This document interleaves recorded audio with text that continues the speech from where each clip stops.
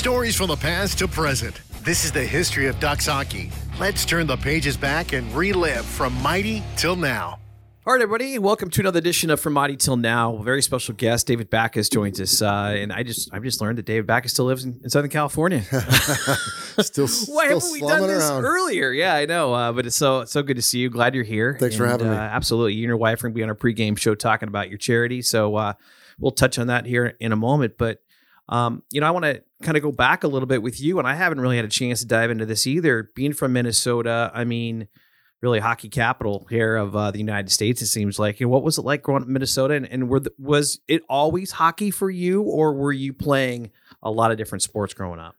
Well, it was never hockey for me for a while. Really? I grew up in a small town, and my dad played baseball in junior college. So I started with the T-ball kids in town, and all of them were switching from baseball and going to play hockey. I had no intentions to play, but I wanted to be with my buddies. So they dragged me along, and that's how I got into hockey. My parents had no history with the game, know nothing about it, but my buddies kind of dragged me into the sport, and it's a struggle at first for everyone when you're young, but kind of a late bloomer and just scrappy little kid that ended up, somehow finding my way into the NHL. So I think Minnesota being the state of hockey, that's why I'm here talking to you right now. What is high school like out there? Because you walk into XL Energy Center and it's incredible. The jerseys of every single high school that wrap that building up, and then you see the hockey day in Minnesota, and it's an environment like I've never seen before or experienced. What was it like being part of all that? Yeah, and they just had the state tournament there. Yeah. They sell out the Excel Energy Center, 18,000 some people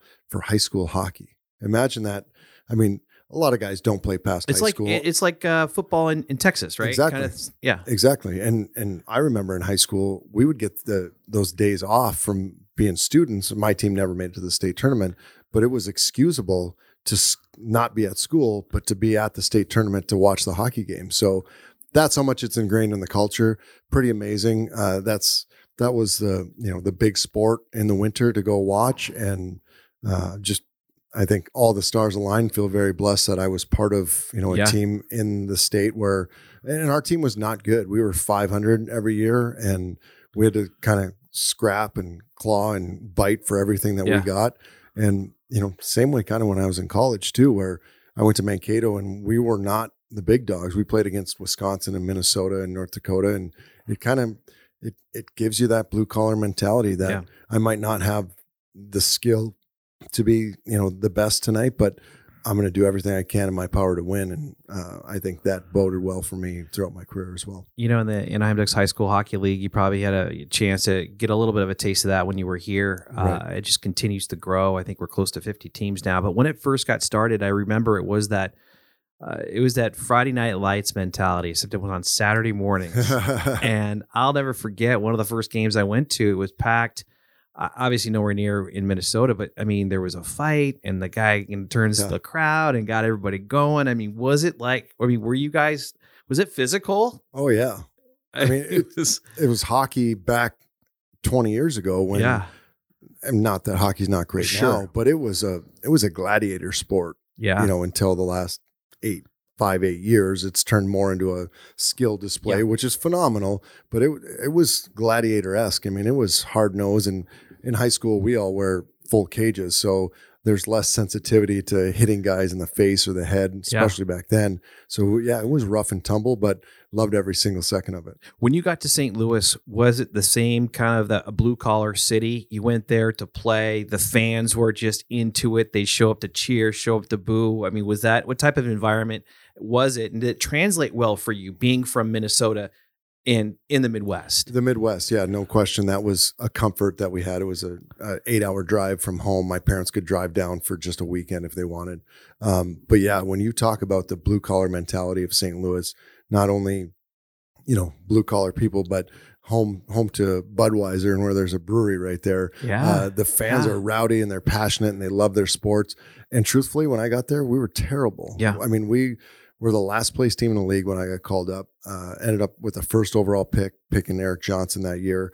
And we were terrible. And it was 4 years of real struggle before all of a sudden there was light we had to come up with an identity and trying to build culture and all the things that you're looking to do when you're not good.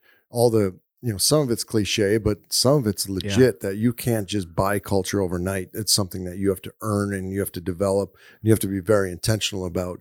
And then my last 5 years, we never missed the playoffs. We were all of a sudden contenders and perennial contenders.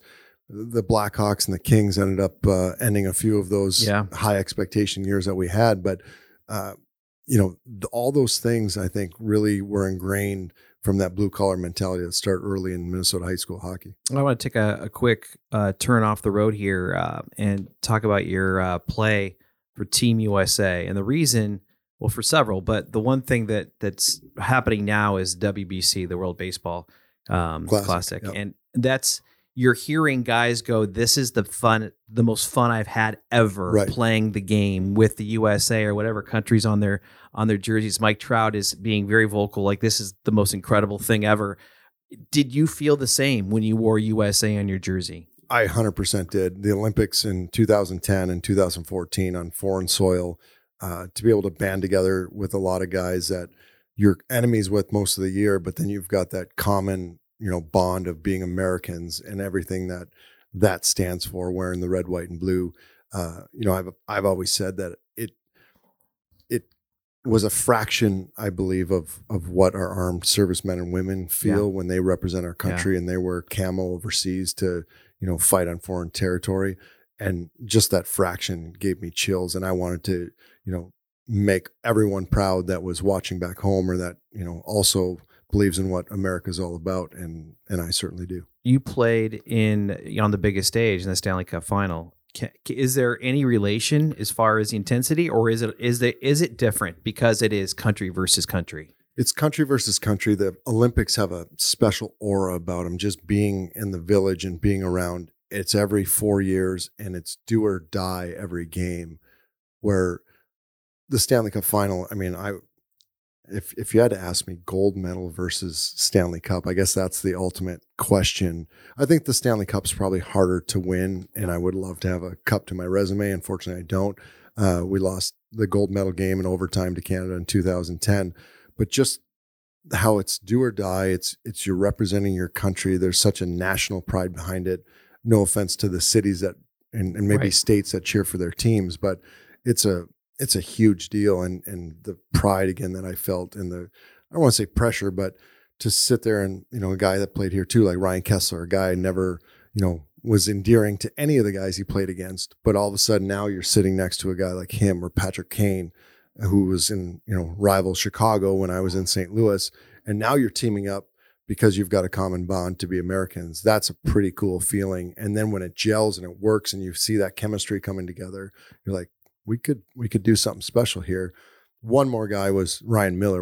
I was just out going of to this say world in 2010. What I mean, I look back at that game. Was that Crosby, right? Yeah, of course it was. Yeah. But I mean, the highs are high, but the lows got to be low. I mean, what a just in front of on Canadian soil, in front of all those people. I mean, I can't imagine what that environment would be like. And we beat them in the prelims pretty handily as well. So to think that we were going against them in the gold medal game, it was for all the marbles, the two juggernauts, and Millsy was phenomenal. And it was a 1-goal game, the whole game. We scored with a minute 15 or whatever left, push it to overtime. And I remember being in the locker room, and Ryan Whitney stood up, and he wasn't playing much, nor was I at that point in the game. And he said, someone in here is going to be a national hero, guys, go out there and get it. And it was like, I got chills, thinking about it. But I remember that moment vividly. Unfortunately, it was Crosby coming off the half wall, and, Millsy was phenomenal all tournament. And I think we deserved better, but one of the better games that's been played, I'd say, in the last 20 years. Yeah, that's incredible to look back on. You're right. I get chills just thinking about watching that game on TV. Yeah. Back to St. Louis, what did it mean for you to finally grab the C and wear that the last 5 years that you were with that organization?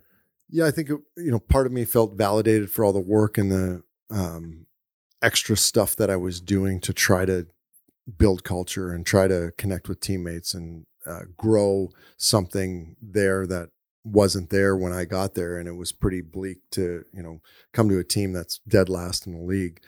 I also felt like it was an honor to see all the guys that have worn that C, and I had to uphold, not only to what their standard was, but to the team standard, and, honor all the guys that had come before us. And I think there's a pride there. I say that your introduction, at least when I was going there to St. Louis, was before the season started, before training camp. There was an alumni, I don't know what they call it, fantasy camp. Yeah, exactly. So they wanted alumni in each team, but they also wanted the guys that were in town on each team, so that they could raise more money, which was great. But then after the games, it's beer league. You're having a couple beverages and you're sitting there with Kelly Chase or Brett Hull or, Al McInnes, Bobby Plager, guys that are longtime Blues, and they're telling you old stories and old war stories and how much it means to them. And immediately you've got that source of pride and you want to uphold that. And that's, that meant a ton to me. Was it tough to leave in free agency? Oh, it was beyond tough. Yeah. I wanted to retire Blue. My wife and I really loved the city of St. Louis. We loved the people there. We had been so ingrained in the community and all the things that we were doing. But the business side, got reared its head, and we were on our way to different pastures. Yeah, and the irony is too, you get to the final, you play the Blues. Yeah, I remember we were in Boston, obviously, and we played Carolina in the semifinal. Yeah, and we swept them. So we're practicing and we're watching San Jose, St. Louis for who we're going to play in the final. And I was actually praying we would play San Jose because.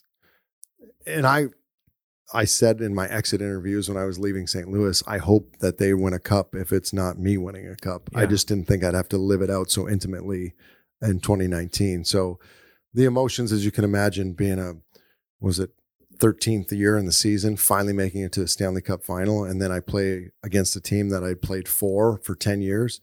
There was emotions, out the door, and just trying to make any difference you can at that point. Yeah. I don't know how you could navigate through that with the emotions of wanting to, have the B win. And then you got all your friends and family and everyone. And you probably still knew a lot of people on that team, that Blues team, right? Tons of, 3 years out. So it's not like it wasn't completely turned over, but it was a lot of layers of emotions. And then being in the finals, I played the first 4 games and it was 2-2. And then I was healthy scratch for games 5, 6, and 7. So part of me still felt like we were in a 2-2 series because I didn't get to finish it out. Yeah. And just to have to watch and have that out of your control is another thing where it's just, and it weighs on me a little bit that I didn't get to do something about affecting the result of that series in my one shot that I had to win a cup. Of course. So, yeah. Random stat I came across, and I want to get your 2 cents on it. So while you were with Boston, you scored the 20,000th goal. Yep. It was, and in the organization, only the other team that had accomplished that was the Canadiens. A big rivalry for you guys. Against St. Louis, I think. Against St. Louis. And I think I pushed the puck in and someone slashed me and the stick broke. And they're like, we want your stick for the Hockey Hall of Fame. And I'm like, it's in pieces. What was that like? Were you going, what? Like, I did what? Yeah. It's one of those things you have no idea. It's about to happen. And then when it happens, I didn't know till after the game. It just felt good to score on St. Louis after leaving there. Yeah. It's like, what do you mean? That was 20,000 goals. Who's counting? How do you even compute that? And who knew that was the goal? Unreal. And then you wonder, did someone screw up in the history? Seriously, it might be one prior, one off. You could miss a couple somewhere. I think so for sure. Yeah, I saw that. I'm like, I really wonder what he has to say about that. That was weird. So coming to an end in Boston, I know that you just battled injuries and then you got what was the trade here like for you? What were the emotions surrounding that and your career at the time and where you were headed and what were the decisions that you had to make? Yeah, so that year we went to the Cup Finals. I started first. Well, I had a healthy scratch my first year, but hadn't had a healthy scratch in 12 or 13 after that. 13 years between that and in February No, it was, February of the year, went to the finals. I got my first healthy scratch again. Yes.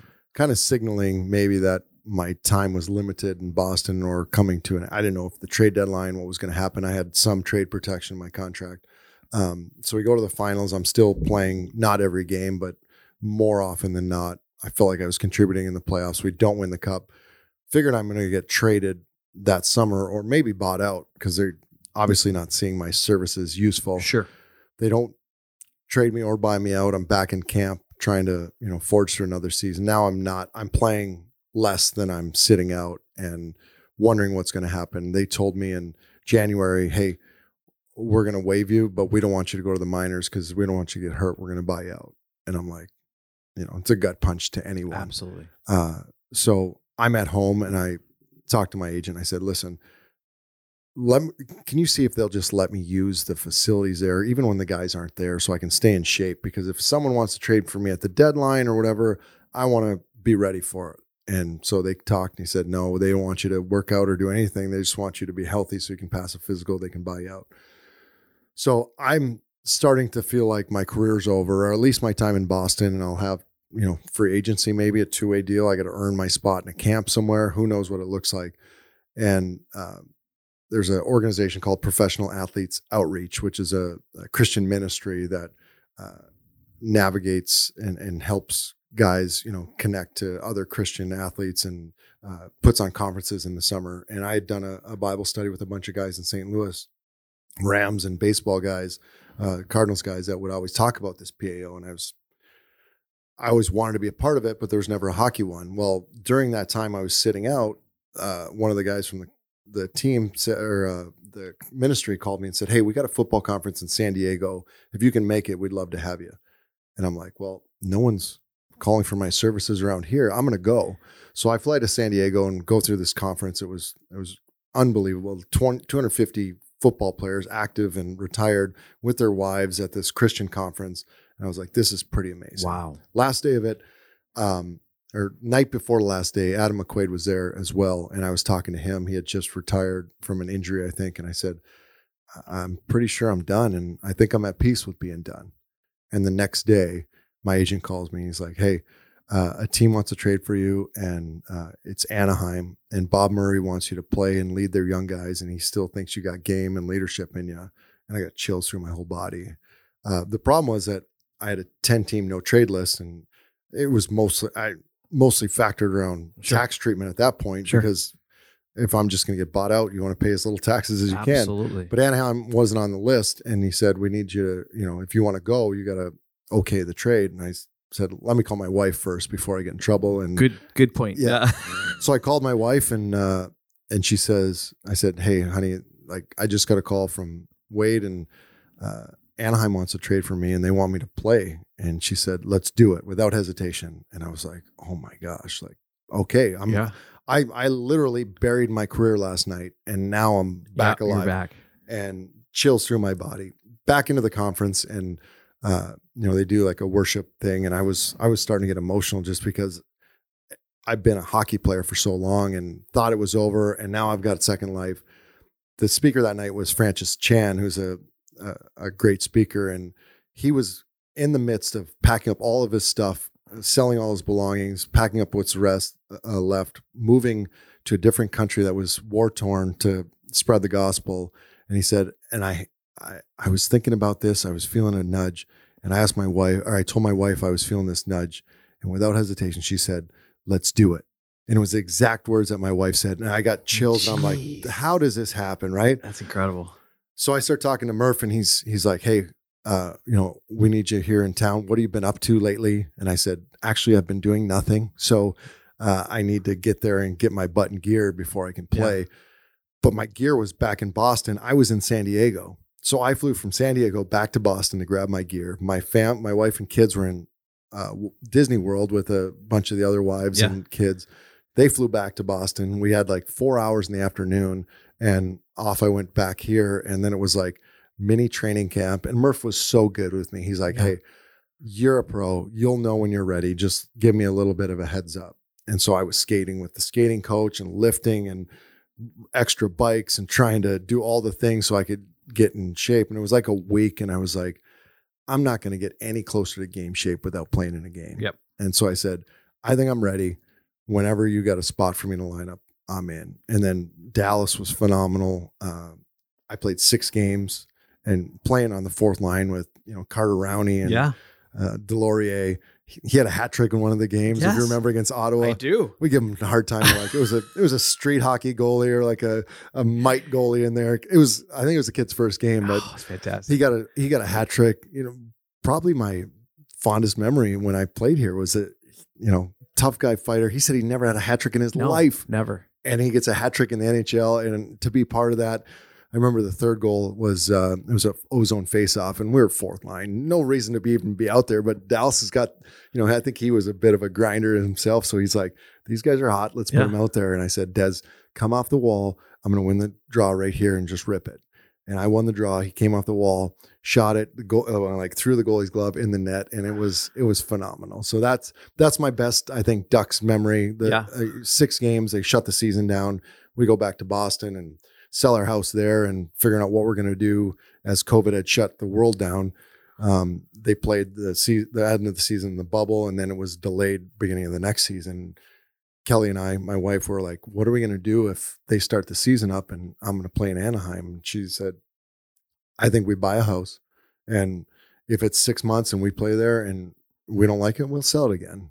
And I was like, seems like a lot of work for 6 months, but we had such a good time. They came to visit before COVID shut the world down, and we had such a good time. She's like, we'll just see how it goes. And she's more of like a, see where the world takes us. And I'm more of like, I want everything planned. I want to have a strategy. And so we bought a house. Actually, we took a trip here looking for homes and kind of got a tour of the area, and obviously really loved it, but nothing spoke to her. She's got such a good feeling for like, she'll go into a house and be like, this is it. And I have none of that. I'm like, what's the math on this thing? We got to figure it out.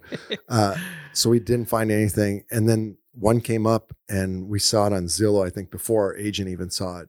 We called him and said, what's the story in this house? And he said, it's an incredible house. Let's work on this one. And so we bought it over FaceTime after a tour. First time seeing it in person was at the inspection.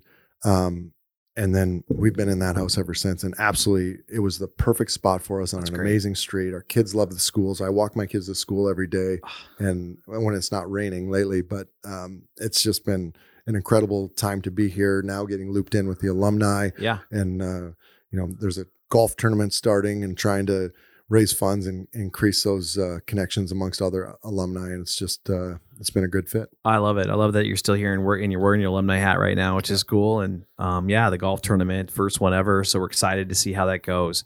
But I do want to ask you about your final game, because that was something special. And I know there is kind of a story behind it, and Getsy was part of that too, to get and make that happen. Could you kind of remind all of us how all that went down? Yeah. And a little backstory is that I was telling the story when I got traded here that Getsy one year, he was a captain here and I was a captain in St. Louis, and it was after overtime. There was like a scrum in front, the horn goes, and he tried to fight me after overtime. I remember this. And I was looking at this guy, I'm like, there's a screw loose with this guy. He's trying to fight me. What's going to happen with a fight after overtime? You're going to really like spur your guys up to rally? Like, no, this is just dumb.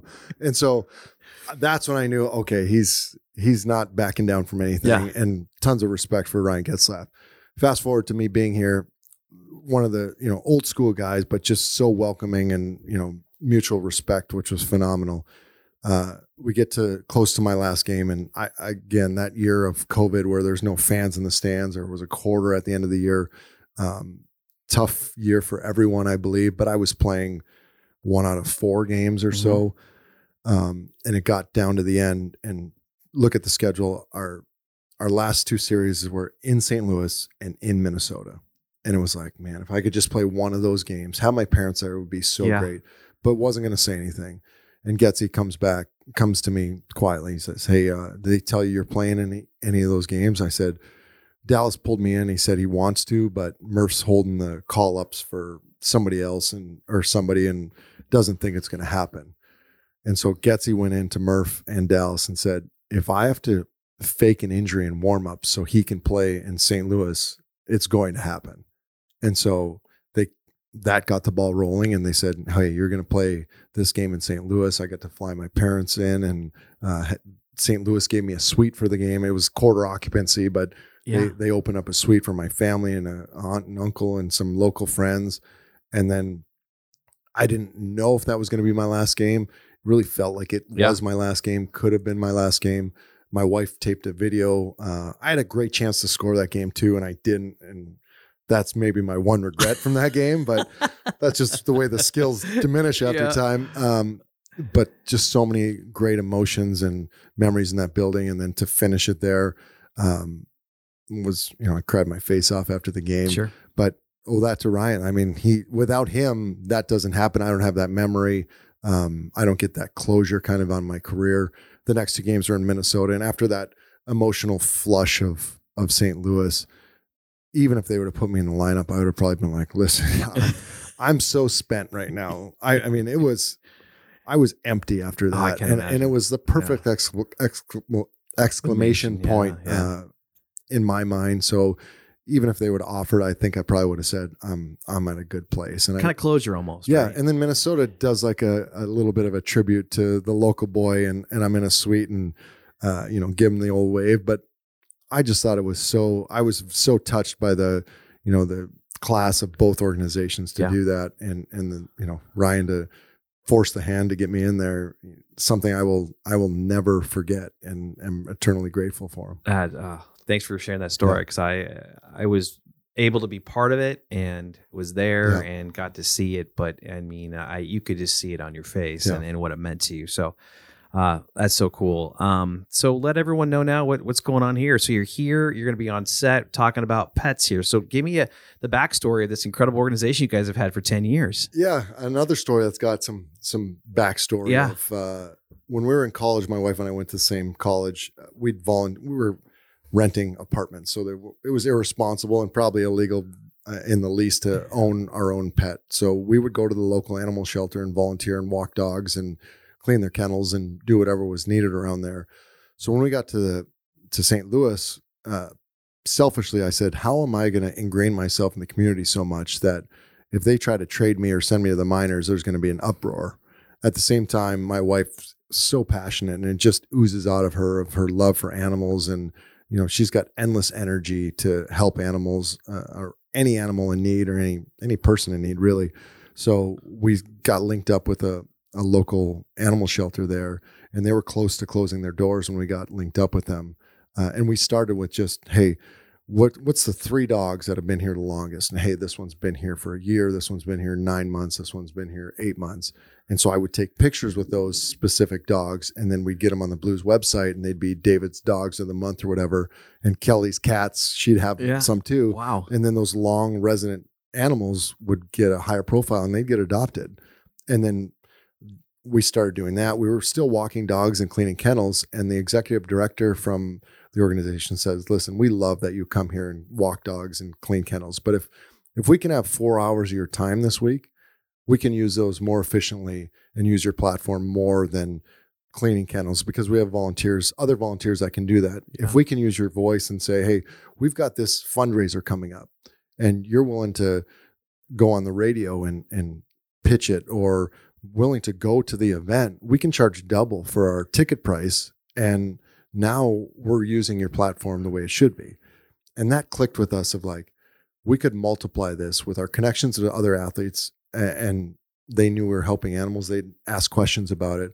We can multiply this and use other players' platforms in other sports all around. And everyone's intertwined in the professional leagues. You're traded and move all over the place. So we decided to start our own organization called Athletes for Animals. And we, at first, were like, quote unquote, signing guys to be our ambassadors. Sure. But it's evolved into something where it's not so formal and more informal. There was some breed specific legislation in Montreal, and Mark Edward Vlasic volunteered to like spearhead some of the initiatives, whether it's lobbying politicians or if it's just, getting the word out that this is what they're trying to do and discriminating against breeds just on how they look, or if it's a spay neuter initiative, and or if someone just wanted to donate money, whether it's athlete or the public, every cent that comes in goes back out in the form of a grant to local organizations doing great work. So